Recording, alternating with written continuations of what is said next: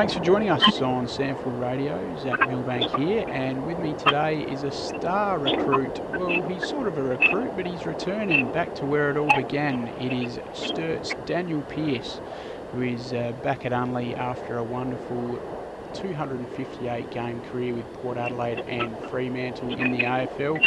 Pearcey, good to have you back in the Sandfield. Thank you. Thanks very much, and glad to be on the show having a chat. Excellent. As I touched on, very first started with the Double Blues all the way back in 2003 with the under-17, and then obviously came through the reserves and played some league footy there at Unley. So it's familiar for you, and I guess nice to be back. Yeah, it probably started earlier. No, I went there in it was under-13s, real youth development.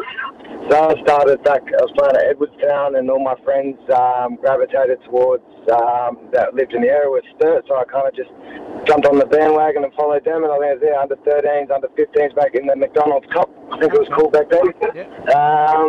So I've been there a very long time. So it was footy home for me from day one, and to have the opportunity and the body still holding up to be able to go back and play there again is very exciting. I'm looking forward to it. What are your memories of when you were last at Sturt? Because it's been a long time.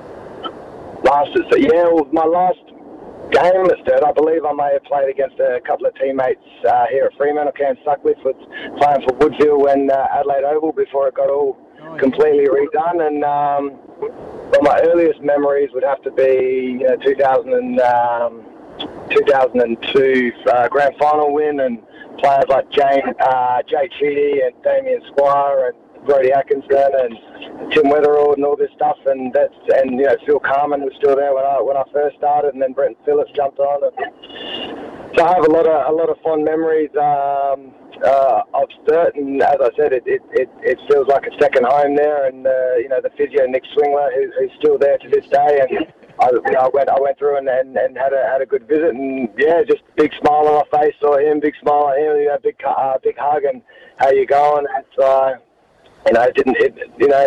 it felt very comfortable from the moment I walked in that fantastic new facility I've got. Yeah, I was going to touch on that. So you have had a walk through of the new facility down there at Oxford Terrace? Yeah, went down and had a great look. So the old undercover in quotation marks little car park they had going on there, and now it's a big brand new facility. And I haven't seen all the facilities around the SANFL, but just from the ones I have been in, I'd have to say, the Sturt's second to none as far as facilities and stuff they got going on, from what I saw anyway. So, it looked absolutely fantastic.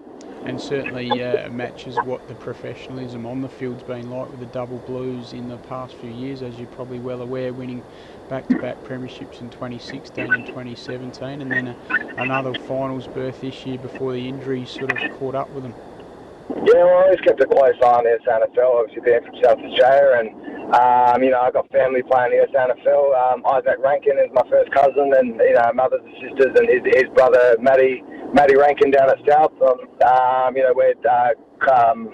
We're close family, and so always kept a close eye on what was going on. And then with Sturt, and to see what Marty Mattner come in and installed, and the direction he took the club in was great to see the success they were having. And I think you can still see the imprint that he's left at the club, and hopefully the playing group can carry that on. Exciting to join the Double Blues while they're in good shape on the field, that's for sure. What sort of role, have you had a chat to the new coach Nathan Grimer in terms of what role you will play? Yeah, we've caught up, and I met him, might have been a couple of hours after they announced it, I think. After they announced that he was going to Sturt, so I was back last month. Mm-hmm. Doing stuff for the new business I'm involved in, Something Wild, and got a chance to go through and met the coach, met everybody upstairs, and we had a spot. I believe it won't be too dissimilar to the role I've played the last couple of years in the Waffle here. So they're both really strong competitions, and things went well down here for Phil Thunder while I was here, and I believe it would be along the same lines as that. And that being sort of off the wing or half back, or?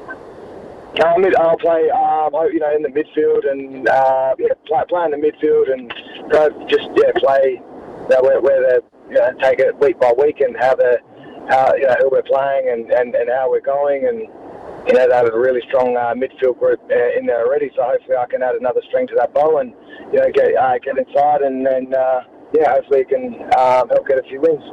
I think your date of birth suggests that you're 32, but you're not behaving that way, Piercy. Yeah, I reckon a little bit of that. What Cristiano Ronaldo did a test. He's sitting at 20 years old for an old man. So, no, I'm feeling good. My body, playing 15 years, my body's held up really well, and I've only had injuries that haven't really kept me out for any long periods of time. So nothing a jab wouldn't fix. So I've been very, very lucky, touch wood, on that front. And I think the first thing when I speak to other players that have retired, the first thing that goes is probably the mentality and the mindset to want to sort of keep going and give the effort required to be playing there. And so at the moment, our season finished here, sitting in the change rooms, just sort of calming down from knowing the season was done. My mindset went straight to, right, what do we need to improve to get better for next year? And straight away I knew, I still want to play. And as I said, the body's holding up well. And I took about 4 days off when our season finished here, and my body was already saying, stop sitting around doing nothing, get back out and start pre-season. So I jumped straight back grabbed the AFL pre-season program. I've been doing that since the Thursday after we see. Okay. Yeah, excellent. And so you sense that you've got a good couple of years left at SANFL level? Oh yeah. I'm going to take it year by year, but I'm not sort of coming back to waste anyone's time or take anyone's spot. I'm coming back, and I really want to, play well and play at a high level for as long as I can. And I don't see that finishing after 12 months. But in saying that, just see how take it 12 months, and then I'll reassess everything. This time next year. And you touched on it earlier in the interview. You've got well set up off the field. You've got a role with Something Wild. Just tell us a little bit about that company and who's involved there. Some other familiar footy names. Yeah. So the Daniel Motlop started that with another guy, Richard Gunner and James Moore. So caught up with them round one this year, just gone to AFL round one when we're playing Port, and really started talking about It started off not as a joke, but it started off as, well, come when I want to get involved. Let's what can I do? And then sort of got during Indigenous Run NAIDOC week, they come over and supplied Fremantle with a delicious platter and delicious food and a great presentation. And we went out for dinner that night here in WA, and that was when we started really speaking about not only joining it and working for the business, but buying into the business. So, I thought the opportunity is too great to pass up, and spoke to the family, and we decided to buy into the business and become part owners with Motts and his family and the other partners. And doing that, I took up the role as state manager for South Australia and Western Australia, and hopefully we can continue building the business and taking in the direction that the guys are already taking it in, and keep building and really help go out and harvest and show Australia and hopefully the world the great native foods and the greens and everything that our own backyard supplies, and really push out just great food, different alternatives to the everyday meats that they're going by.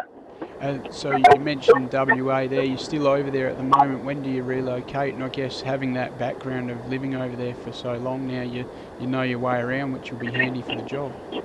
Yeah, very much so. When I was living in Adelaide, I could pretty much get to anywhere in Adelaide, without ever looking at a map. And I've been over here, and when we went back a couple of weeks ago, I had to get Google Maps up to find a way to get around. I was like, oh no, what's going on? So very, very familiar with both places, and it's definitely a great opportunity to come over and really try and build the business over in Western Australia. And I've met a lot of great people here, so yeah, it'll help and made a lot of great relationships. So yeah, if I'll be looking out to try and tap on a few shoulders of guys that I've met and help them out, and we can help each other out. It'll be good.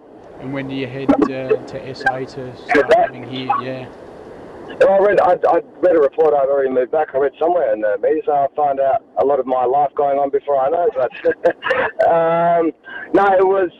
We are definitely moving back. I'm gonna the wife. My wife Tara. She's a teacher and she works at my kids' school. So they'll finish off the school year of work and schooling, and we'll move back middle of December. And between now and then, I'll fly into SA a couple of times and for business and stick my head around the club while I'm here, just maintaining the pre-season program that I've already been doing for the last couple of months. Excellent, Daniel. Well, thank you very much for your time on SANFL Radio. We do appreciate that, and once again, great to have you back in the competition here in SA. Always excellent when the guys that have a wonderful AFL career come back to the SANFL, and particularly when they go back to the club where it all began. It's a nice little fairy tale ending, but we wish you all the best for season 2019 with the Double Blues. No, thank you very much, and yeah, looking forward to it.